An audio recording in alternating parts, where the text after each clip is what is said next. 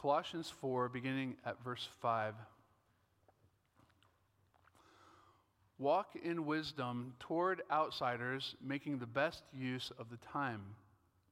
Let your speech always be gracious, seasoned with salt, so that you may know how you ought to answer each person.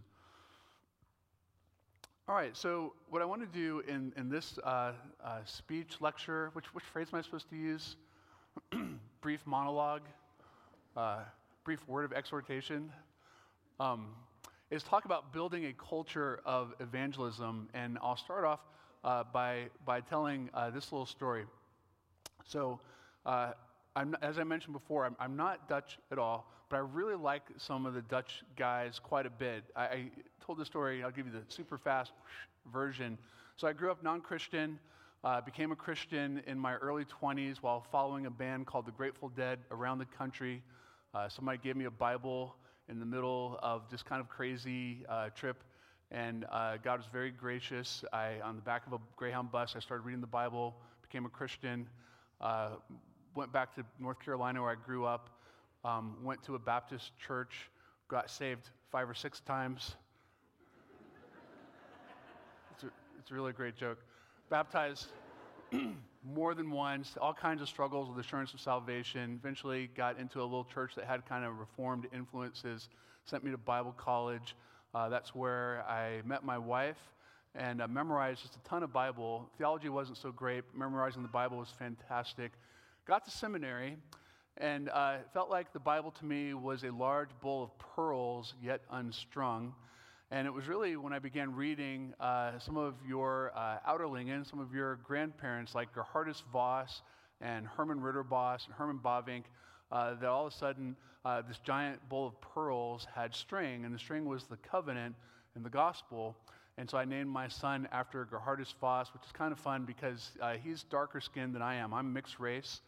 My son is more African American than I am, and he's got this good, strong Dutch middle name. You can sort that out however you like. So Gerhardus Voss is one of my favorite authors. I did my THM on him, blah, blah, blah. And down in the archive basement at Westminster Seminary in Philadelphia, there are some old handwritten sermons, including one by J. Gresham Machen, our Klaus Gilder, and on a handwritten sermon that he preached in the Princeton Chapel, to which Voss was an attendee. Voss listened to Machen's sermon, and Machen argued in this sermon that the most important thing the church does is, yes. But don't get excited, because if you got it right, you're about to be wrong.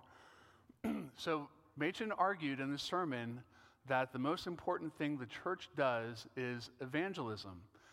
And it's in black ink. And then over on the side in the margin, it says, and I love this, Dr. Voss disagreed with me.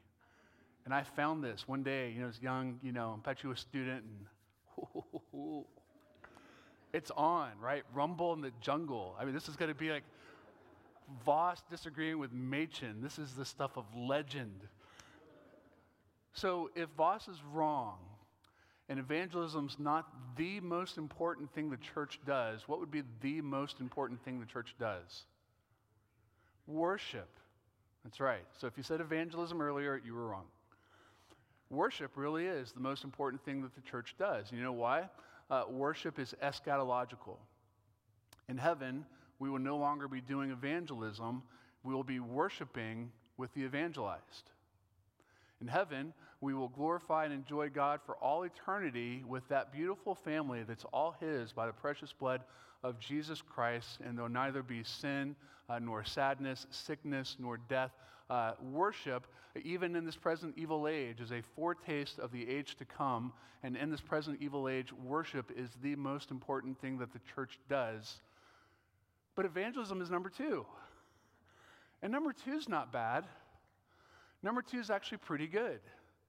So if worship is the most important thing that the church does, that's going to be my view. I'm sticking to it. But evangelism, I think we rightly say, is the second most important thing that the church does. If you look at the Bible, it's the commission that Jesus gave to His church until He comes and the evangelized are all home.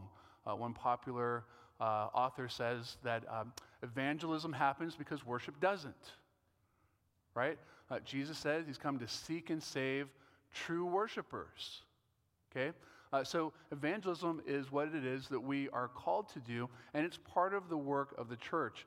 Our church story is a little bit unusual.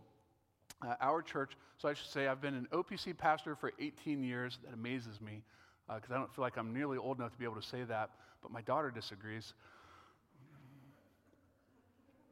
So I've planted, by God's grace, or had a hand in planning as the church planner, 2 churches. The first was a mother-daughter church. That'd be pretty familiar to the way that you usually do church planning, which is basically to say we had a mother church here, about 35 minutes away. We had a handful of families that were making the drive over there, and eventually we decided, let's make that a daughter church, and I was called as the church planner and went, and that's how Reformation got started. The second one is a little bit more unusual. It's what we would call a parachute plant, which is basically they send someone to an area with virtually no core group to begin with, and basically just through evangelism, making new relationships, things like that, the hope is that a church would form. Crazy as that sounds, it sounded fantastic to me. I'm a little bit nuts. You figured that out already by now.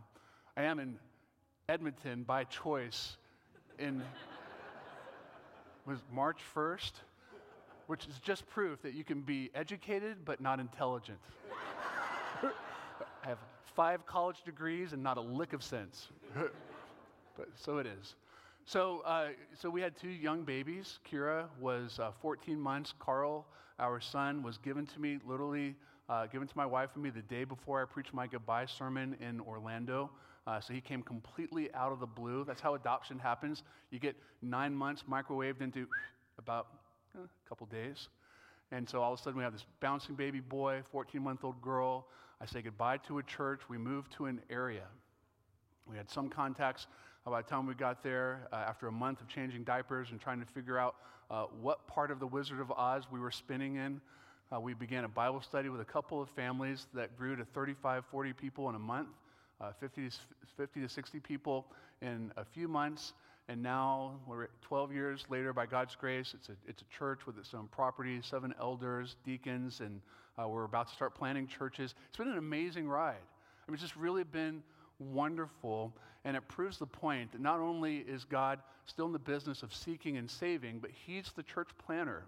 One of the unique things about our church, and this is maybe almost like your world is really like going to a distant planet for me. And I mean that quite sincerely.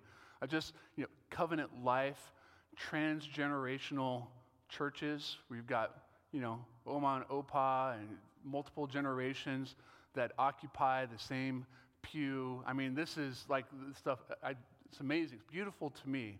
Our church, really the opposite. This is, in our church's case, many people's first church, period. We have adult baptisms. I'm introducing guys to things like family worship. It's multicultural. One of my elders is just a fantastic African-American gentleman, beautiful, beautiful, godly, sweet man, came out of a charismatic church, discovered our church in some strange connection, came down one day, sat down, listened, never left, been there for about a decade.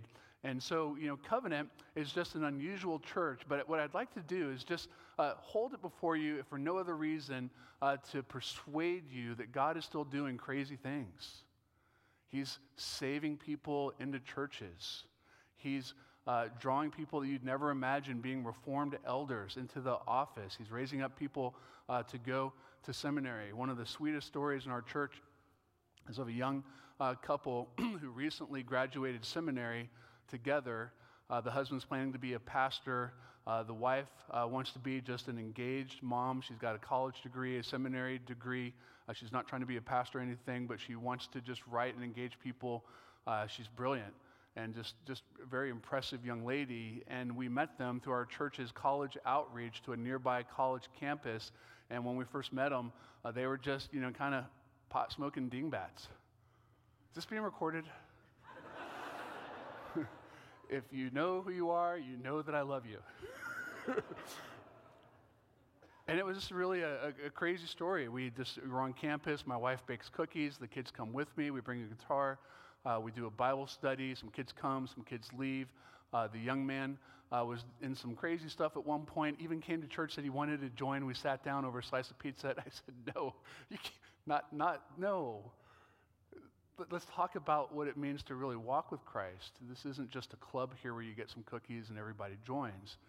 And he disappeared, and he came back like a year later, sat in the upper bleachers of this little mini amphitheater, whatever the thing is we were meeting in, and 1 week at a time, he slowly inched his way forward, like literally, like one pew at a time, and he gets about halfway. I'm like, do you want to talk? He's like, yeah, I need to talk.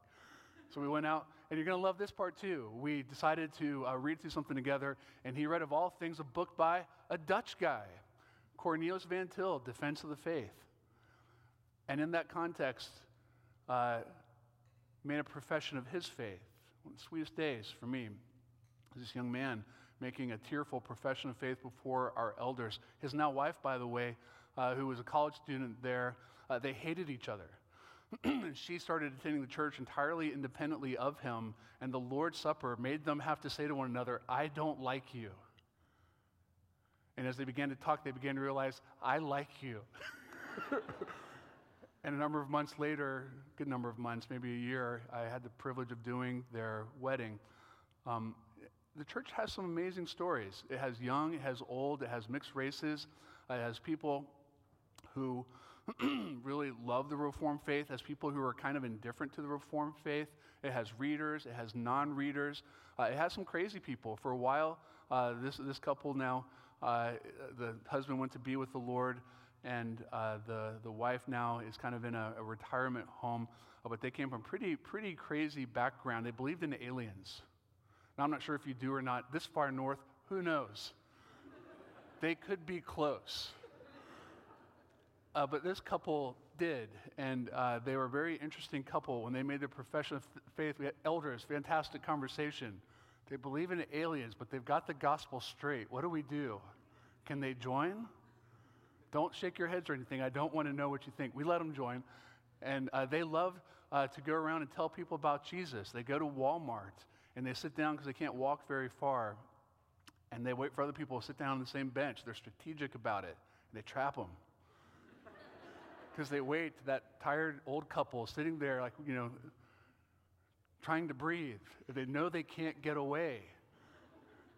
And they ask them questions like, if that thing didn't work, do you know where you'd go?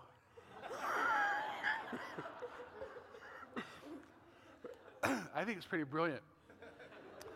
When they joined the church, we said, now listen, it's okay if you want to, believe in aliens.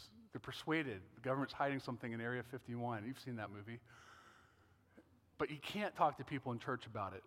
Well, my mom, her husband dies. She lived in Phoenix. Mom came to live with us. We brought her home. My mom starts coming to church, sits down with his family one day at a potluck, and they're like, we love the church. We like the pastor, but he's in denial.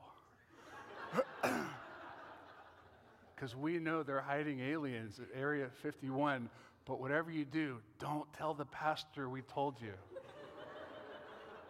To which she says, that's going to be a little awkward because he's my son and I live with him now.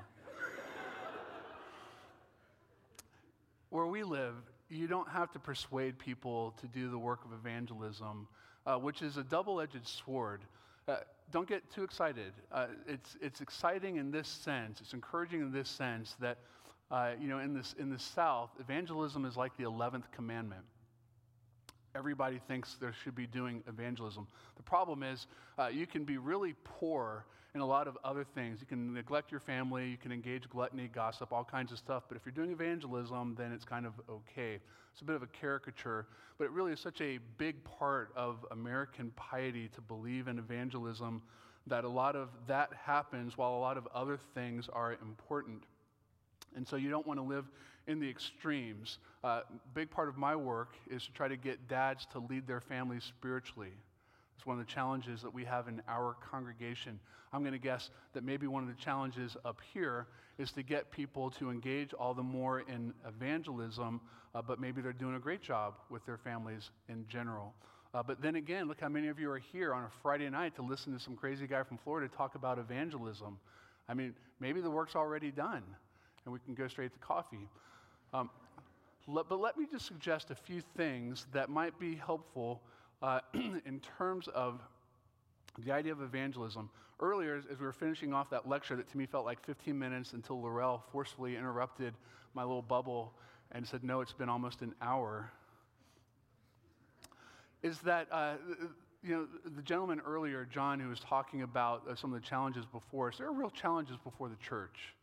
More and more, the pressure from the world is being felt by the church. You feel that, right? I hear it in conversations about your schools. The pressure is coming to believe the Bible, to believe in the authority of Scripture, to believe in biblical definitions of gender, all the different things that we stand for. There's pressure now on the church in ways that there have not been in the past. How do you respond to pressure? Well, typically it's fight or flight. Right? I mean, there's typically the options. You're either going to engage it or you're going to run from it.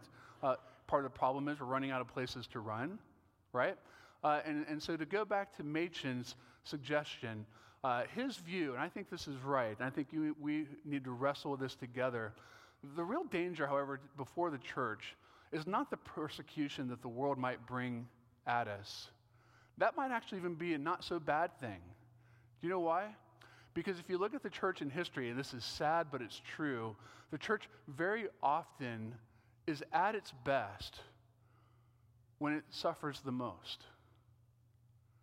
But isn't that kind of the way that it works, right? People, they bond together in the context of resisting a common enemy, right? Family goes through a hard thing, sickness strikes one of the family members, you stop the bickering about the little stuff and you focus on what really matters. The church goes through persecution, it quits arguing over the color of the carpet, right? And it gets into, the things that really matter, okay?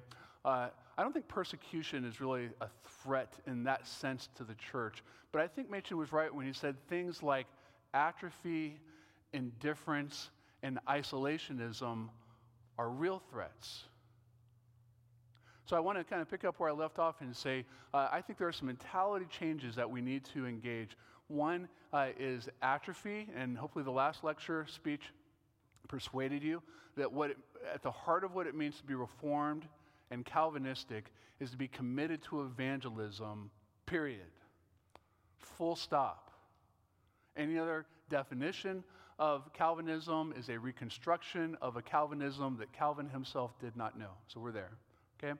But then when you talk about indifferentism, that's a mentality that says, you know what, I just don't really care.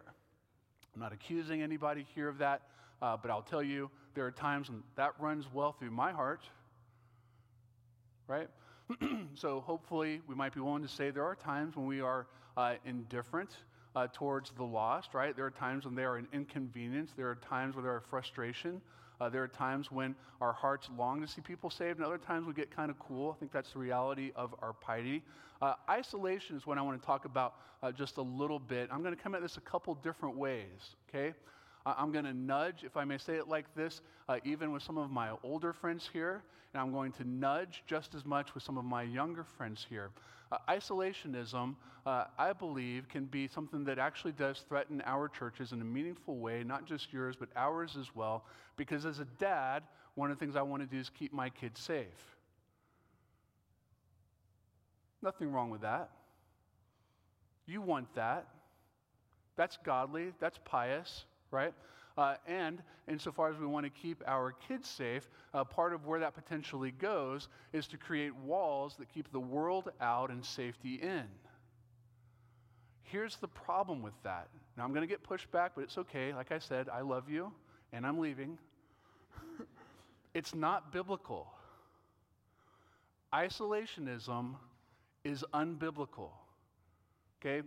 There are sins that we commit, right? Sins of commission, and there are sins of omission, and isolationism is a sin of omission. Why? Because the Great Commission says go out to the world. This is part of the church's identity in this present evil age. And as I'm going to come back to Colossians 4, I think it's pretty clear. Paul says we need to walk in wisdom. And what's the preposition? Toward outsiders. Is that preposition? There's a grammar teacher here somewhere drafting an email to me in their mind.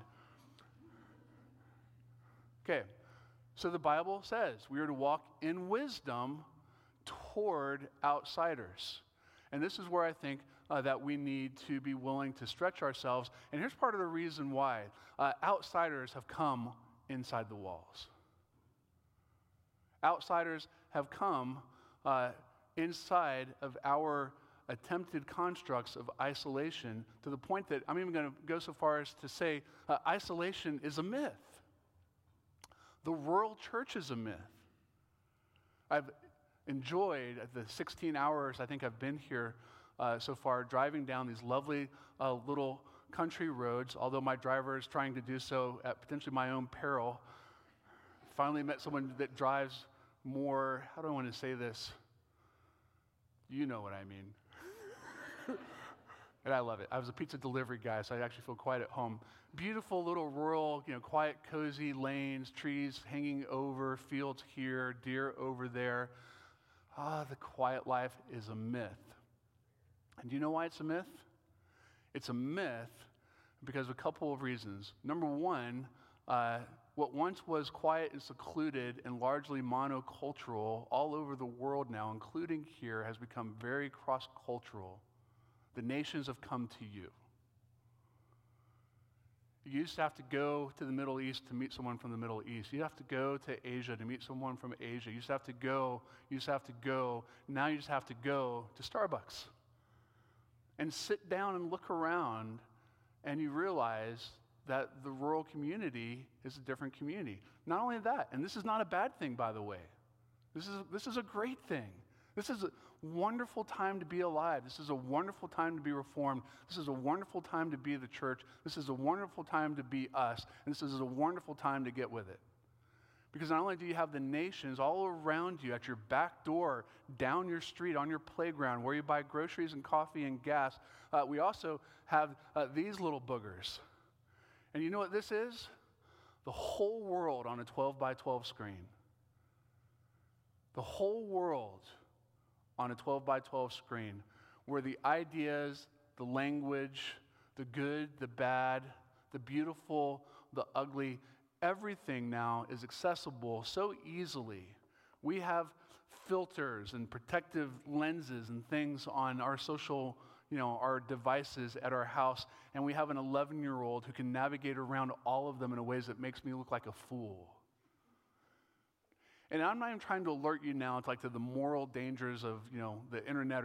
This is not that lecture. This is my way of saying the nations are not only on our street, in our neighborhood, all around us, they're literally in our home, and we have to just acknowledge it. The rural, isolated community, village, church thing is gone. It doesn't exist anymore. It's a wonderful memory, but it has changed. Beloved, the world has changed. And so here are your options. You can either try to go find some other little remote Gilligan's Island and try to duplicate this thing again. You can pretend to try to build the walls even higher right here, but you know that's not going to work because walls can only go so high, and by the way, people can always walk out. Okay.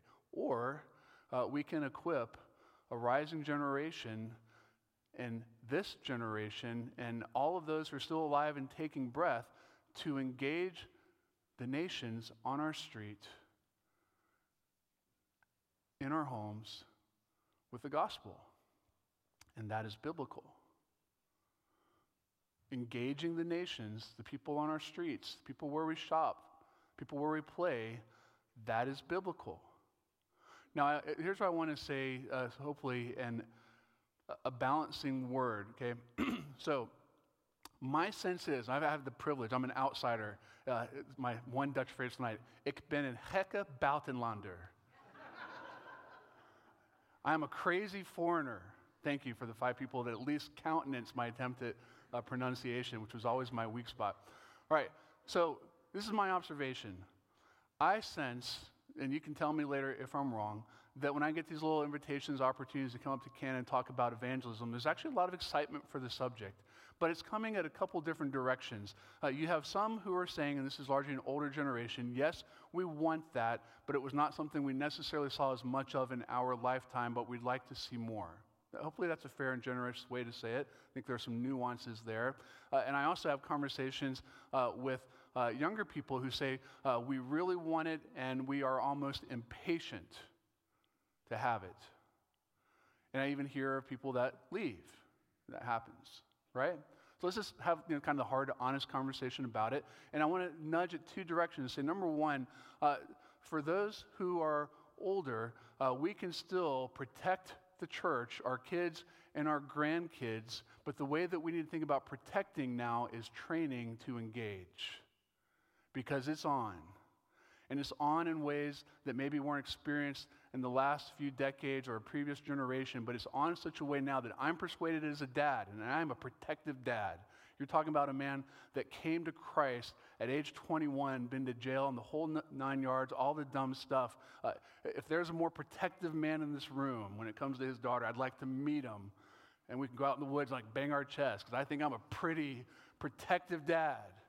And I am persuaded that the only way to truly protect my kids and your kids is not to try to pull them back and close the shades and hope the world doesn't notice us and bug us, but to engage it, to train them how to engage the lost with the gospel, not just to believe the gospel for themselves, to give them the privilege of every once in a while seeing an adult baptism.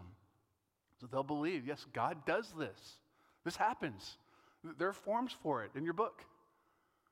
This is happening. This is a reality. This is what the church can and ought to be. These are beautiful things, okay?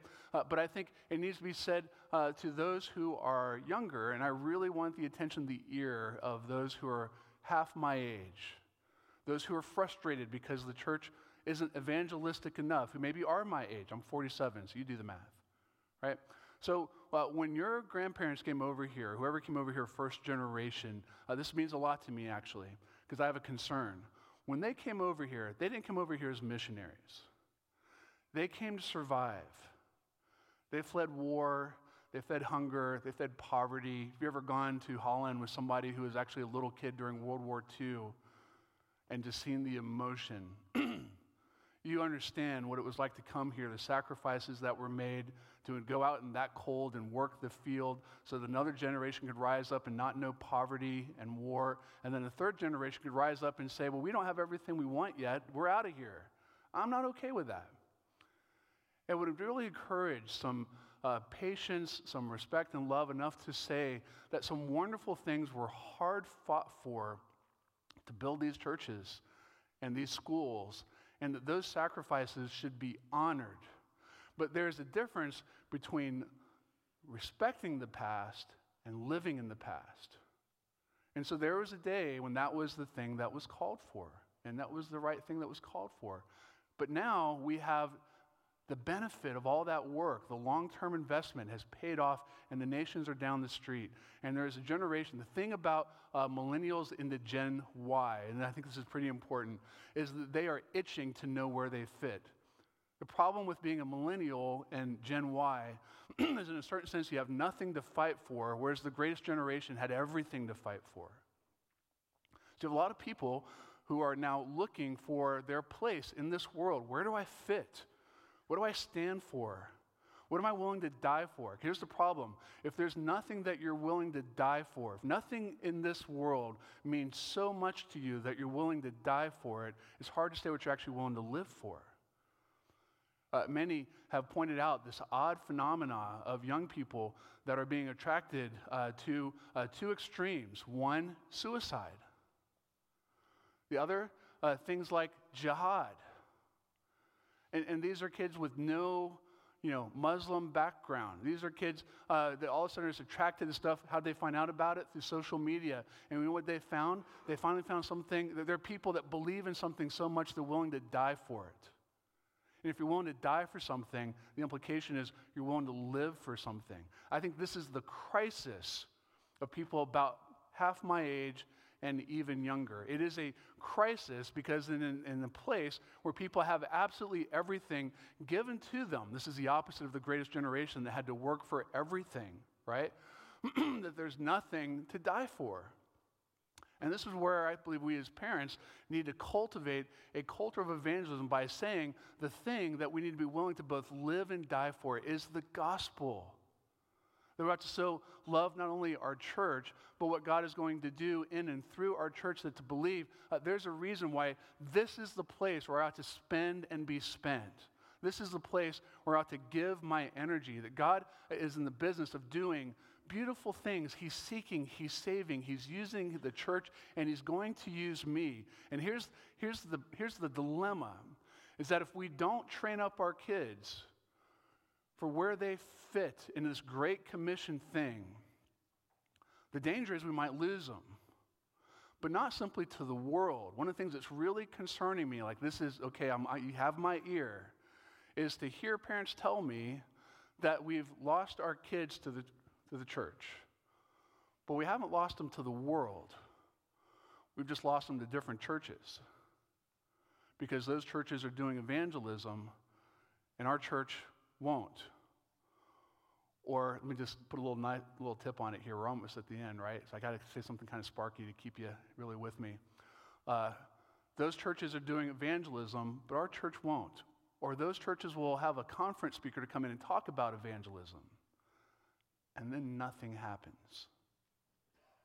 And that would make me very sad. Because I flew a long way so that something would happen. I mean that. There's a generation rising up asking the question, where do I fit? Where do I fit in this great story? There's a wonderful little line in The Lord of the Rings where Samwise says to Frodo, I wonder what kind of story we found ourselves in, Mr. Frodo. What kind of story are you in? What is your part in this story? The story, by the way, is the Great Commission. That's the story of the church until the end of the age. The question is, and it's a question you cannot avoid, a bad answer is still an answer, right? What is your part? What is your church's part? What is the part that your covenant kids, parents, Oma and Opa, where do we all fit into this story? What is our part? Because if we don't know our part, then we're just kind of rudderless. We're sort of drifting, and that's a very dangerous place to be. I'm convinced people want to know their part. And not only am I convinced they want to know their part, there are so many things that you do so wonderfully well here. In a certain sense, this will be easier for you than it would be in our context. And here's what I mean by that. You have, I mentioned this earlier today, this is I love this part of the speech. You have one of the greatest evangelistic tools at your disposal all the time. You know what it is? Ready? This is going to be deep, theological. Quit stealing my thunder. Dutch apple pie. The world will bend the knee to Dutch apple pie. Why do I believe that? Because you know when you get Dutch apple pie, you get it at the end of a meal. Do you know where you get Dutch apple pie, the good stuff? I'm not talking about the store-bought thing. You get it at home with your family.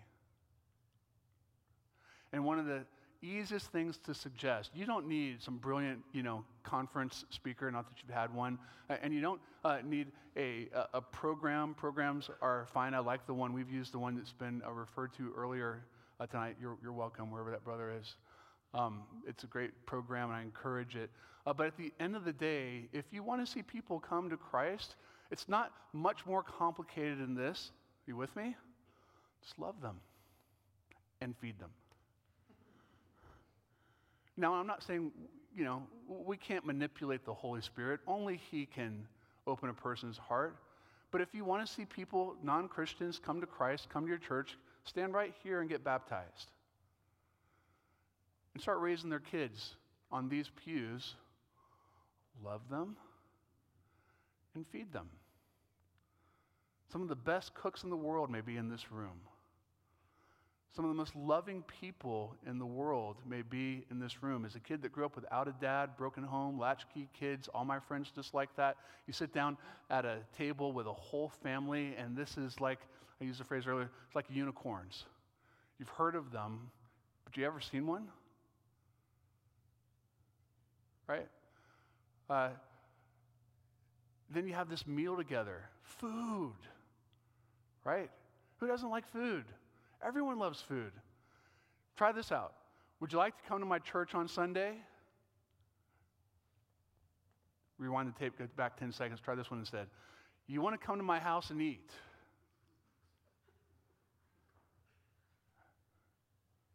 That wasn't so hard, was it? You have a pattern here where you have the family over every Sunday and almost only the family. That could probably be thought about a little bit. I know I'm stepping on holy toes there, but I'm willing to nudge, right? I heard a single minister tell me once that he almost never got invited over on Sunday afternoons in the church that he's at because he's not part of the family. That blows me away. That might suggest it could be hard for the non-Christian down the street to get an invite too. What about a Friday night game night where you have over some people that don't go to church? Make it a point. Once a month, we're going to have somebody over. We're going to do a game night. Guess what we're going to cook? Dutch apple pie, right? And so we play games. It could be a meal. You guys do something wonderfully rhythmically. This is why I love you. I want my kids to do this. I want 20 of your families to move down to St. Augustine, sorry, Julius, and be a part of our church and model this for us really well. Because at the end of nearly every meal, after the Dutch apple pie, what happens? You read the Bible and you pray. If you're a young knucklehead without a dad, never seen what a man looks like, a godly man. And then you watch a family well-ordered finish up not just with pie, but with Bible reading and prayer. Your heart is on the table right beside that plate. So don't make this too complicated. You can read books on evangelism. All that's fine. Don't make this too complicated. The brother was right. Relationships are key in this postmodern world where everyone has sort of relationships on iDevices, but barely relationships with actual real living people that have pulses. An invite to a table to see a family well-ordered, to spend that kind of time with people. That's the stage upon which we can then say, hey, and by the way, if you ever want to come and visit our church, you think this is great, you should see like 400 of us get together. And it's wonderful. I was here today. There are kids everywhere. There's little, all these moms and stuff hanging out. It's a dangerous place to be, by the way. It was like all these moms. The homeschool group was here, and like one guy, Dad, I got a picture from my wife just to show her how brave I am and I survived. You do so many things here so wonderfully well. Imagine if you could just draw the circle of your life just a little bit bigger so as to include other people that are still outside and don't have any of this. And you can invite them in even onto your terms. Your living room table could be the most, kitchen table could be the most potent weapon evangelistically if we're just willing to love people and invite them in. So many people who come to Christ, if you hear their stories, that's where something began, right? Somebody took the time and just showed them a little bit of love, and they responded to that, and they eventually meandered their way in. One of my favorite preachers has made the point, you're not going to like this, but it's true. Gone are the days where people are looking for true churches. It's interesting because he's actually a Baptist. And I know you guys have this strong, true church mentality in your background. I've read that stuff. I understand it. We have a version of it ourselves. But here's the problem. The percentage of people on the planet that are just looking for the true church is a diminishing number profoundly, even amongst Christians whose categories about church have become so largely consumeristic that truth is not necessarily where they're starting. It might be programs or music or service length, which is not my strong suit, obviously. Our church has, they gave up a long time ago. When I say my final point, they don't even get optimistic.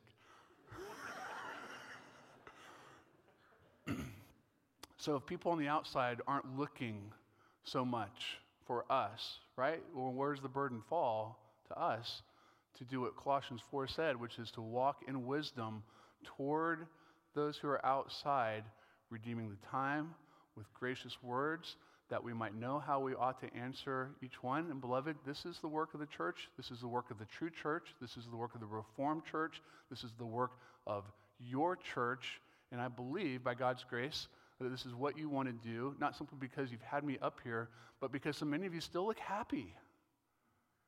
God is doing great things. Do you believe that? As a preacher, he used to walk up each step of his pulpit, and he'd say at each step, I believe in the Holy Spirit. I believe in the Holy Spirit. I believe in the Holy Spirit. Do you believe in the Holy Spirit that he is still raising the dead, that the miracle of the resurrection was punctuated in Jesus Christ, but it's perpetuated in the life of the church as God continues to raise the dead, those who are spiritually dead and blind? He gives sight, he gives life, and he gives them to the church. And he uses means. And sometimes they make it real easy for you and they just walk right in. But quite often he uses us as we walk right out, walking in wisdom toward those who are outside. Let's stop there. Let me invite now a short time of questions, wild accusations of heresy. Okay, so if you have a question, raise your hand. We've got a microphone. This gentleman over here. I can speak real loud if you want. Hello? Just wondering if you could share with us. I've heard you discuss before, I'll call it the spectrum of evangelism. I think evangelism is defined a number of ways. And we've touched on a little bit tonight. You've mentioned relationship evangelism. Yep. But I know I've heard you speak with regards to pulpit ministry and your book, and that in itself is evangelism, and not resting just on that being evangelism, but there's a spectrum. Could you you've touched on it, but you haven't really kind of drawn out where, that it's here if people come into the lost and that type of thing, if you wouldn't mind.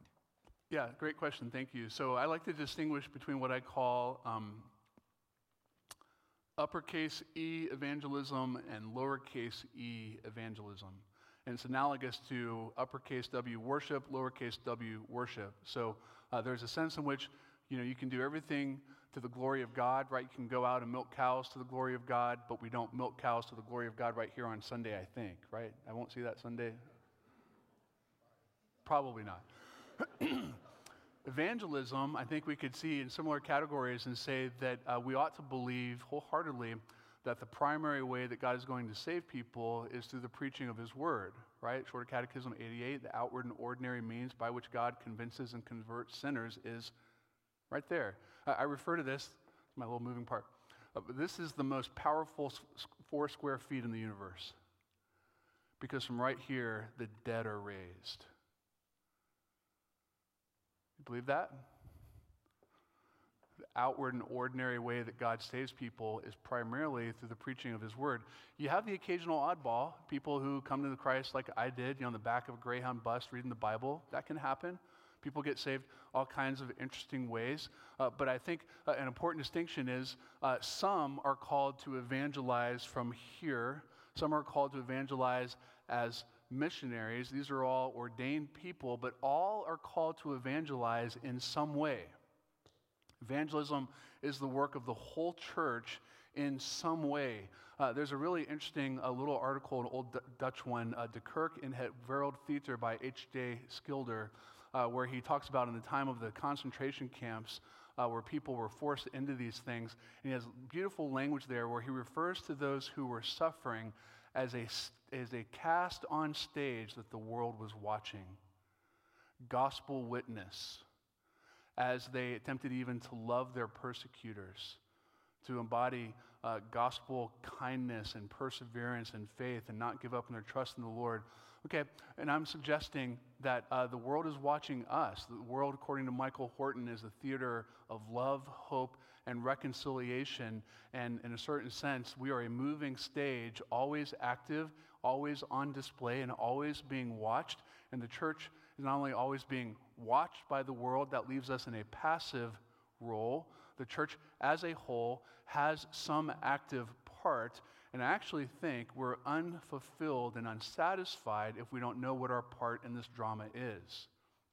So uppercase E, evangelism, the ministry of the pulpit, or sent missionaries, but all of us have some part. I remember talking, I think it was actually when I was in Winnipeg, that I heard a young lady say, a teenage girl, come up afterwards and just talk about the way that she would go out once in a while to a coffee place and have coffee and hope to meet people there who were not Christians and talk to them. And she said something very interesting. She said, some days I feel like, to be honest with you, I get along with non-Christians than I do with Christians. I said to her, I feel the exact same way, and I'm a pastor. Isn't that terrible? It's true, right? Some days, it's actually easier for us to engage, at least for some of us, non-Christians, because you lack some of the pretense, right? And non-Christians are incredibly, it's interesting. You might not like this, and I'm just kind of developing or building on your question, but one of the things that strikes me about this day and age is how out there everybody is about whatever it is they are. Like there used to be a day, if you had particular views or practices, you'd kind of keep that, sort of buttoning down and no one would really see what's on the inside. But now everybody's just, whatever they are, they're just loud about it. Except the church. We're quiet about the gospel because they might find out we're Christians. Okay, maybe that's slightly overstated. Why aren't we as loud about who we are in Christ as the world is about who they are outside of Christ? Let's be loud. Not obnoxious, but joyful, right? Celebrating. So, great question. Sorry the answer was so long. You kind of expected that, didn't you? Next question.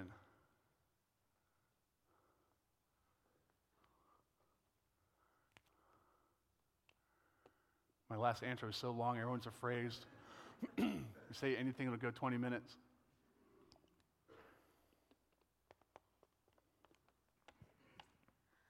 So for a church like ours, we tend to be very generational, which means a lot of us have a lot of relationships with people that are very similar to us. We have the same worldview, same traditions, same culture. How would you recommend starting to expand and having relationships with people that have very different cultures, very different backgrounds, very different outlooks in life? Are there good resources, good programs? Just curious about that. Yeah, that's a great question, and I would have, practically speaking, failed you had that question not come up. So thank you. Now we'll both sleep better tonight. So I would suggest, this is just my view, but that one of the things we ought to consider doing is building relationships with people in the places and spaces where we ourselves find comfort. So I'm a sports guy. I'm kind of a jock of all trades, master of none. I literally let my hair down only when I go to sleep and when I go surfing. And strangely enough, I find some of the most easy opportunities to talk with people about Christ or invite them to church on my day off when I'm not in my pastor mode, whatever that means, and I'm just out relaxing and having fun. And I think part of the reason is when I'm relaxing and having fun, that's my therapy zone, right? Other people tend to do the same thing. They relax, metaphorically drop their hair, and in those contexts, they're willing to talk about life because they're out there for therapeutic reasons. They're trying to rehab their bodies without knowing it, their souls, and they're looking for it in sports or whatever it happens to be. And so where people drop their guard and relax, where you drop your guard and relax is probably where we have the best potential to make relationships. So the implication then would be that we need to think about where are the places and ways that we can actually cultivate relationships with people outside our current circles. So I had someone tell me, we go to church together, we go to school together, we work together, we could almost live inside this. That troubles me a little bit. To me, that's just like a planet far, far away. It's kind of hard to even comprehend, but I get it. And I would say that maybe what we should consider doing is being intentional about trying to be in some places. And I'm not talking about, going to bars or dumb stuff or whatever. We're just being reckless morally. I'm not opposed, by the way, to Christian liberty and alcohol in moderation. But my point is to say, I'm not trying to say let's be reckless, but I am saying let's be intentional. So I like to surf, and that's just my area, my niche. If you like to play golf, for instance, repent. It's a horrible sport. It's an absolute waste of time. Thank you. Okay. The elect are here. Now I know for sure.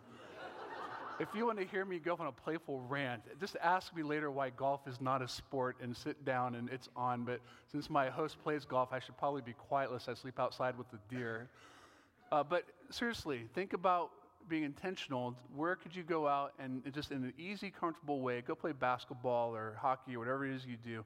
But also think about using those places as spaces where you can meet people, and after a game, invite them over for dinner and Dutch apple pie. Okay, we've got this down.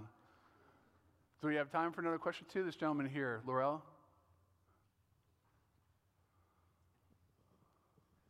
My experience is people who come to the Reformed understanding of Scripture in the Christian worldview usually are those who are intellectual, are readers, and they've embraced Calvinism and Jesus Christ, but the Calvinist understanding of the Scriptures. And I'm finding that people who are most evangelically minded will go to a more EV-free Baptistic type church where there's no responsibility spiritually, there's no responsibility financially, there's no responsibility membership-wise, it's easy come, easy go. Why would someone want to come to a church which demands responsibility in spiritual life, responsibility in a fiscal life, responsibility in the moral life, et cetera, et cetera? Could you address some aspect of that? Yeah, I'll take a stab at it. And there are a couple of layers there, but one is to say, I'm not a missiologist, someone who's studied missions a ton, but I'm impressed with a perception that actually, if you look at some of the best missionaries by name recognized in the history of Christendom since the time of the Reformation, most of them are actually Calvinistic. So I actually think we don't simply hold the side of the table when it comes to good scholarship. I actually think we hold the better side of the table when it comes to missions. There just have been pockets of exception, right, in recent Western Christendom narratives where we've atrophied or got maybe focused on good things to the exclusion of other good things, if not better things, depending on how you look at that. But I want to go to your other question. One of the things that's encouraging to me, and I think our church plant story, there's a reason why I began with that, because if you came to our church, which you should do sometime, we have morning and evening worship. We have weekly communion. Morning this week, evening next week, we go back and forth. I go through the Heidelberg nonstop over and over, and we have for all the years I've been there. I mean, there's no flash in the pan. For music, we have a piano, violin, flute, cello. That's about as close as we get to exotic. It's not very exotic. There's nothing gimmicky about it. And I think one of the things that you're seeing, this is encouraging, so be encouraged. I think Gen Y, millennial, that transition, I think there are a lot of people that are waking up to the delusion of postmodernism. Here's what I mean by that. I think there are two trails people have gone down. One is to say, okay, you know what, the world is all about me, and I want my church to be as well. I want it to look like me. I want it to sound like me. I want it to be my narcissistic mirror in which I find my own reflection. And so you have what one of my favorite theologians, who happens to be with me, calls popcorn church. Right? You walk in, you get a Coke, you get a bag of popcorn, and the movie comes on, and everybody claps. It looks just like the movie theater or the rock concert on Saturday night. Popcorn church. And a lot of people have gone that trail. There are also a lot of people who are looking and saying, wait a minute, church and Disney World look identical. And Disney World's fun to visit, but nobody wants to live there. It's not a sustainable diet, right? People don't live on mountaintops. They live in valleys. Look at the Bible. Nobody lives on the mountain. Everybody walks through the valley. Okay? And so people are recognizing that the entertainment, consumeristic approach to church, which is a very recent and Western feature, really since the cultural shift of the 1960s, that's when that began. I think there are a lot of people who are waking up to that saying, you know what, the church is 2,000 years old. Truth isn't invented, it's inherited. And if you're trying to do whatever you can to patronize me, I don't trust you. And if postmoderns are anything, there are people who are looking for, and I've begun to almost like, when I hear this word, but they want everything to be authentic.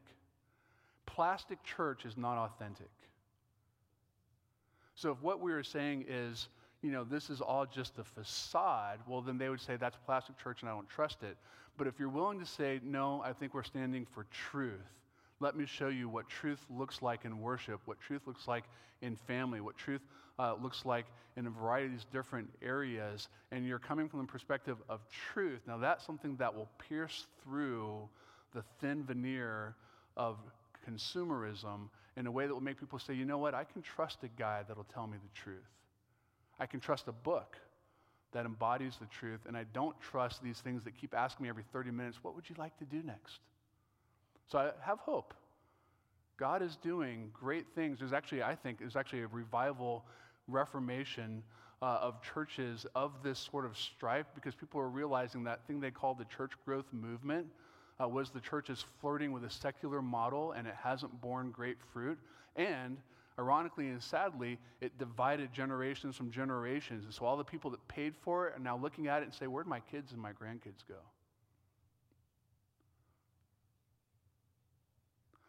Well, a lot of them are coming home. But not just to grandma and grandpa, they're coming home to truth. You have to lead with truth. But if you do, I think you're going to see people come.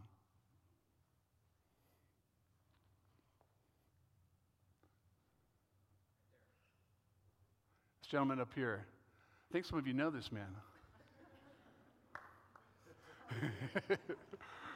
Maybe just one suggestion, if I may, about reading, and especially within the context of where you're speaking. How do you deal with people of different cultural backgrounds? How do you bring them within the church, especially as organized as we are as a church?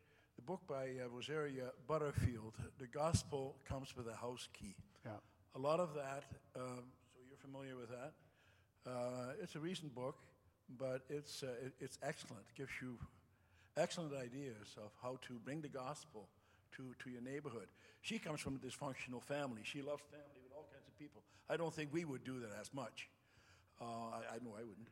But it's really eye-opening to see how you can come with the gospel. And just like you say, with love, you know, she cooks meals for them and all kinds of people. She's not there to right away evangelize them, but there to live out the gospel, and they come. And then they want to be part of the church too, and part of that structure. Yeah, thank you, sir. That, by the way, was a book earlier today. I was asked for book recommendations. That was one of the two that I suggested. Another one I would throw out is actually written by a 17-year-old girl. It's called This Changes Everything, which would be a great book. It could be a lady study, youth study. Actually, it'd be pretty interesting for parents to read a book written by a 17-year-old girl talking about how she just really came to terms with her faith and decided, you know what, if I'm going to do this, I'm going to do this. And this changes everything. Was there another question? Okay, up there in this gentleman and then the guy in the box. That doesn't sound right.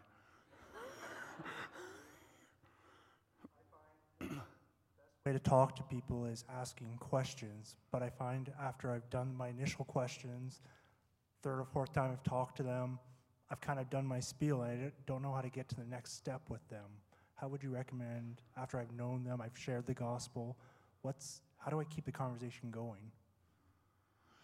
Yeah, so that's tricky because no situation is the same. This is kind of like those marriage counseling books where they create like a little scenario as though they're all going to be like that, and then you actually start doing marriage counseling, you realize only that one was like that, and that was 10 pages in a book. So every situation is different, but I think he says something really key, and that's learning to ask good questions. With a lot of people, if you ask good questions, which by the way assumes you're talking to somebody, but if you're asking good questions, eventually they're going to ask questions back, I think at some point we have to recognize, too, there's nothing formulaic here that's going to guarantee success. Like, you're going to try and you're going to fail. But maybe just being brave and willing enough to fail is where we need to get. There's a wonderful quote by Van Til I didn't get to because Laurel was kind of harsh with the schedule. But where Van Til suggests that God will humble people that aren't willing to be humbled for him. You gotta be willing to fail. Listen, my wife thinks that I'm maybe a little too extroverted, and the joke is I'll talk to a tree if I could get a tree to stand still. We go on vacations or out for a date, and she says, now listen, can we not have a 20-minute conversation with the waitress about, her life story or whatever? I have to agree to this when we go on vacation and on dates. Most people aren't like that. But even for a person who has way too much sort of social EQ, for every 10 great conversations you have, 9 of them probably fail or maybe even end a little bit awkwardly. And I don't think people need to try to do the way things I try to do them at all. I'm probably just kind of an oddball in a lot of ways. But I think that if we're willing to just genuinely, and I'm going to go back to what I said earlier, just love people. And what is love? What's the first thing? 1 Corinthians 13? Patient. If you're going to love me, you're going to need a lot of patience, because I can be hard to love.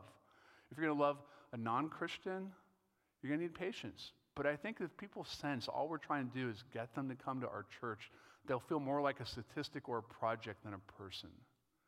And they need to feel like people. That's one of the strengths of the book that your pastor here has referenced. People need to sense love, and the first, the stage of love is patience. And so we have to be patient.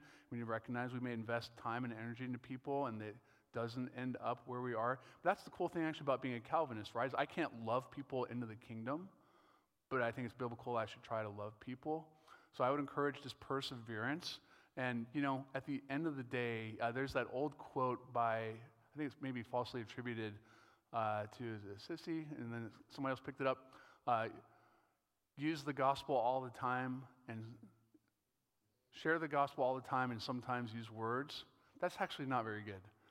Okay, we ought to be kind to people all the time, but we ought to share the gospel with people all the time as well, or at least as we have opportunities to speak the word. In other words, godly living, this is an R.B. Kuiper quote, godly living is no substitute for the gospel itself. At some point, what people need to hear is the gospel itself. And that in the context of us loving them, but they need to hear the claims of King Jesus. Yeah, that's a good question. Okay, maybe make this one the last, Laurel, do you think? Or we have, yep. Got perfect. Okay. Yes, sir. So when you started your church plant, I think you said about 12 years ago. I could be wrong. I would assume that you had to be very purposeful in how you evangelized or met people to bring to your church. What are some of the ways you did that? I went surfing. And a church came out of it. Okay. No, so my program is no program. I'm not anti-program. I really mean that. I actually think programs are helpful because they teach us how to think in ways that cultivate our reflexes. For a lot of years, I played semi-pro racquetball, and I just go stand on a court and just hit the same shot over and over and over with nobody else on the court. So for no other reason, when actually another person got there, you create this thing called muscle memory, and when we're standing again on the corner of the court, your body knows exactly what kind of mechanics you need to engage. And I think the benefit of some of the different things that we can learn and go through program-wise is that it cultivates our reflexes so that we can give better answers, we can be more sharp, more precise, learn to look people in the eye, listen better, all that kind of stuff. That being said, I don't think there's a program. This isn't a Wednesday night, it's all going to happen. It's much more of an as-you-go, right? I go to the grocery store with my little kids, and I'm helpless and befuddled, and some sweet lady comes alongside and says, you don't have a clue what you're doing. I'm like, no. What are you doing here? Well, my wife's at home with our other one, and this one's sleeping, and we needed milk, so I came out. That's insane. Yeah, we just moved up here to start a church, and it's kind of crazy. We're just getting things going. My name's Eric. What's your name? What do you do? And we're just talking, and then, I keep cards with me. You should all have a little card that you can just give to people so you can invite them to your church. They're cheap, okay? So, we have this, our church, I have my own card, and then there's a church card that people just give out to people that they meet wherever, and they can invite people to church. And so, for every 40 cards I'd give out, one person might show up. Or people in the church. And this is important. I learned very quickly that I was not the only church planner that was going to do this, or it wasn't going to happen.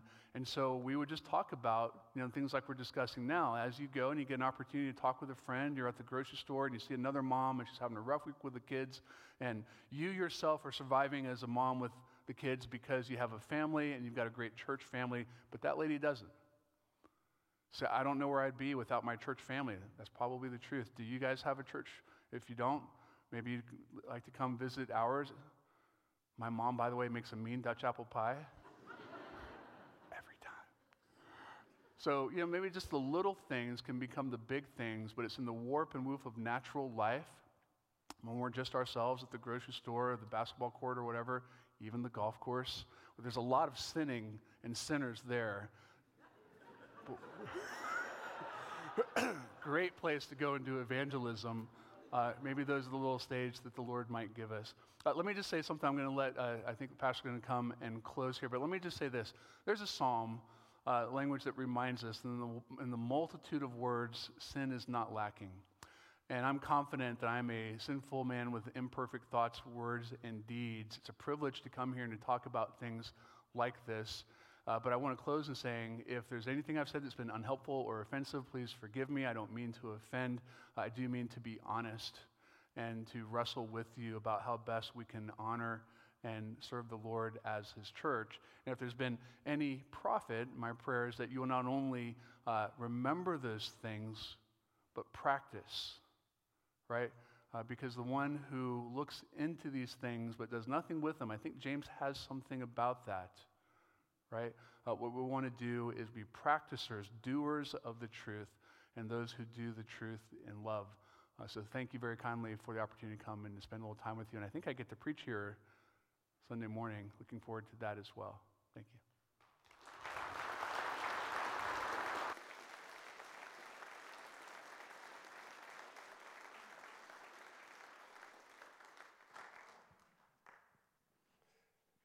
Thank you very much, Reverend Watkins.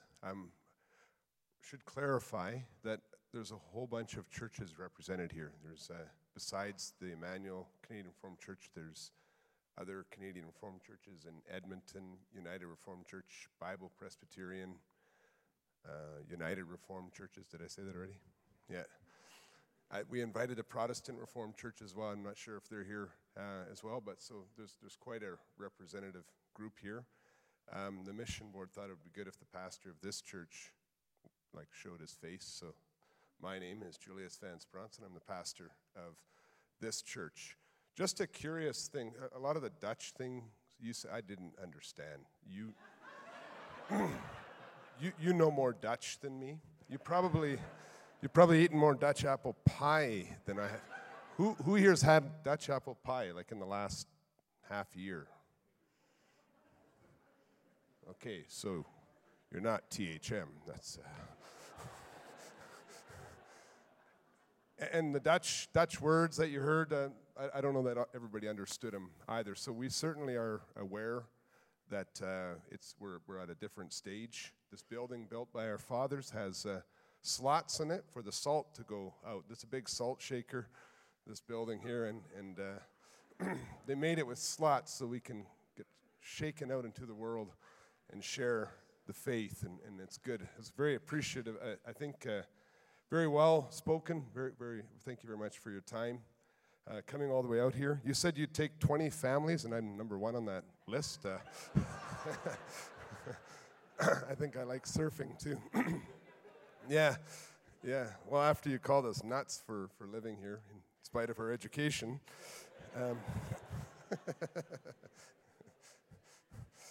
Good. I shouldn't take more time.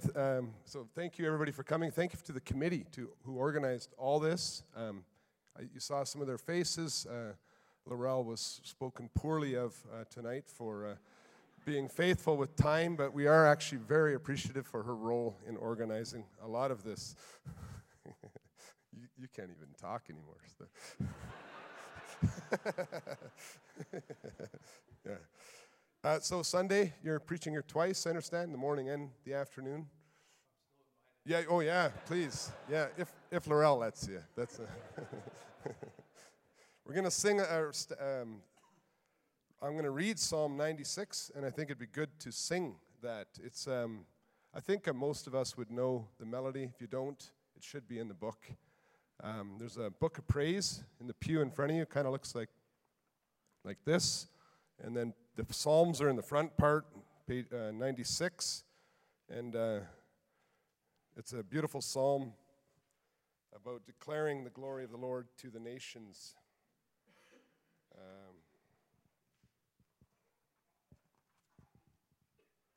I think if after I read the psalm, we sing the first two stanzas. So the psalm reads, "Oh, sing to the Lord a new song, sing to the Lord all the earth. Sing to the Lord, bless his name, tell of his salvation from day to day. Declare his glory among the nations, his marvelous works among all the peoples. For great is the Lord and greatly to be praised. He is to be feared above all gods. For all the gods of the peoples are worthless idols, but the Lord made the heavens. Splendor and majesty are before him.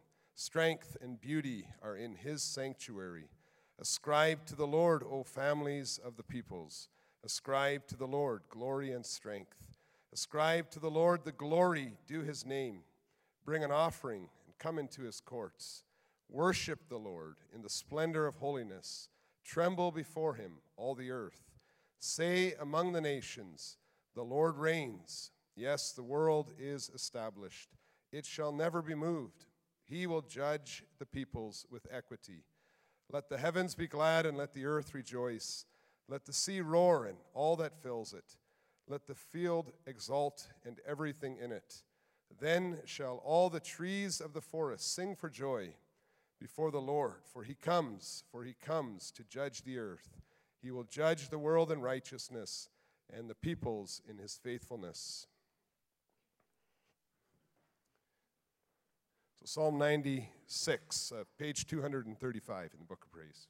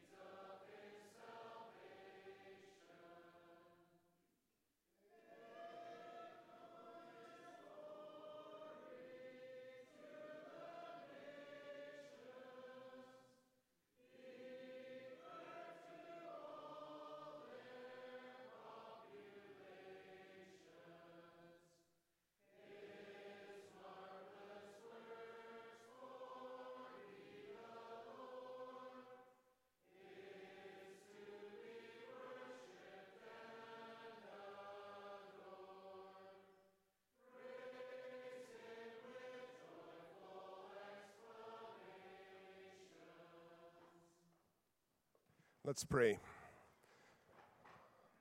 Almighty God, we praise your holy name. You are the creator of heavens and earth. We see the splendor of your majesty, the glory of your name. We praise you that we may know you as our Father, our Lord, our Savior. We thank you for the gospel. We thank you for the transformation of the gospel that we can see in our lives. We thank you for the blessings that you pour out upon us. We praise you that today we could again take time to think about evangelism and to be led in our thinking by Reverend Watkins, and as he spoke to us about the importance, the joy, the privilege of sharing our faith. We thank you, Father, for the work that he has been able to do, gospel sharing. We thank you for your work in his life and through also his family. And we thank you that Kira can be here with him on this trip. We ask, O Lord, that in our conversations and as we go from here into all our different circumstances and situations, that we may continue to have many opportunities to share the gospel, that you will help us to feel nudged to take that step if we have been hesitant, and to be confident in the love that we show to those around us, those in our sphere of influence. We pray that you will bless all the different work that is being done, and we pray that you will continue to open doors and give opportunities to every one of us as we share our faith, share our joy, and speak about Jesus Christ to those around us. We ask, O Lord, that you will watch over us this evening as we go from here. Keep us in your care. Bless us on our journeys home. Keep us safe from the cold. And also that we thank you that we do have warm homes to go to.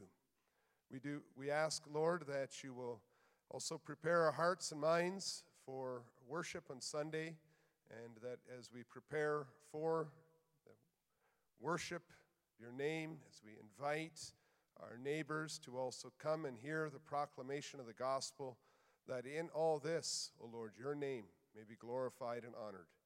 We pray in Jesus' name. Amen. Good night, good evening, good journey.